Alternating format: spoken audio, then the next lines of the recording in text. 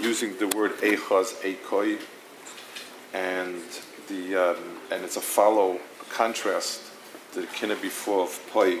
This goes kind of Eikoi Oimekaris La'Abefetzach, and Eikoi Aftach Sakudim, and so on.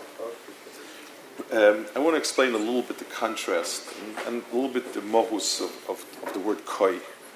It's an extraordinary word, koi. Nevuah in Klal Yisrael is koi amar Hashem. It says of Moshe Rabbeinu, all Nevi'im were misnabe just with koi.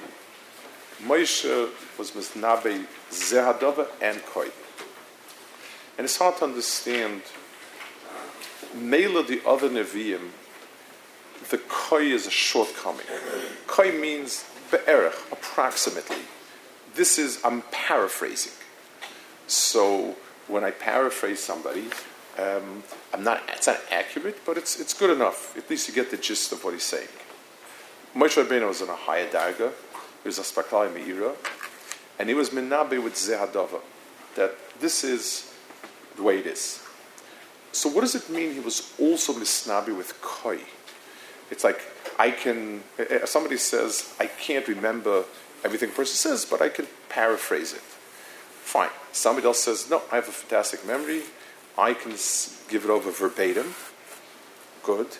And the person says, and I can also paraphrase. Well, what's the milah? If you can do it exactly, why would you do it not exactly? And the understanding of the word koi, also in Lashon Kodesh, koi is the kaf hadimyan. It means there are words, ideas that have in themselves only themselves.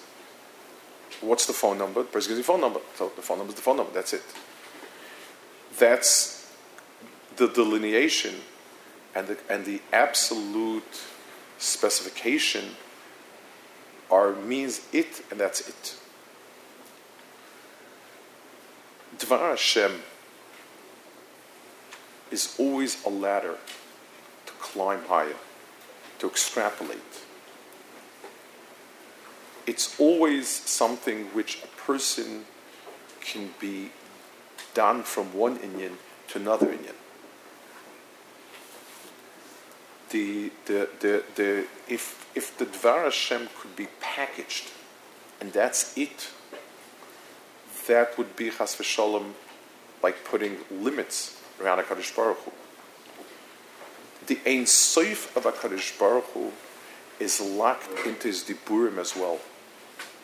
And every time we say over something, every time there's a Dvar Hashem, the Dvar Hashem is a koi. It says this and like this. Extrapolate further.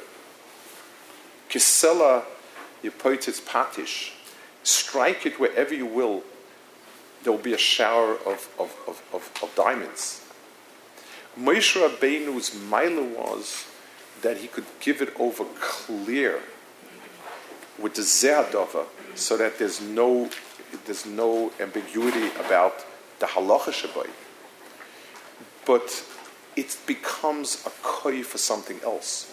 Koi Amar Hashem is it's something which is opens up a stepping stone for learning something else. We only are as big as the musagim we have in front of us. A person can't grow bigger when whatever he has in front of him is limited. If a person never was oimid on a big chacham, never was meshamish a big tam chacham, his sense of how far chachma can go is limited because he never had that ability. The Beis Hamikdash was the place where the infinite fed into the finite. Every single element in the Beis Hamikdash was a remes for something else. You go through Rishonim with Rabbi Bechayu's Ma'arichalat, and the Ramah wrote a not known sefer.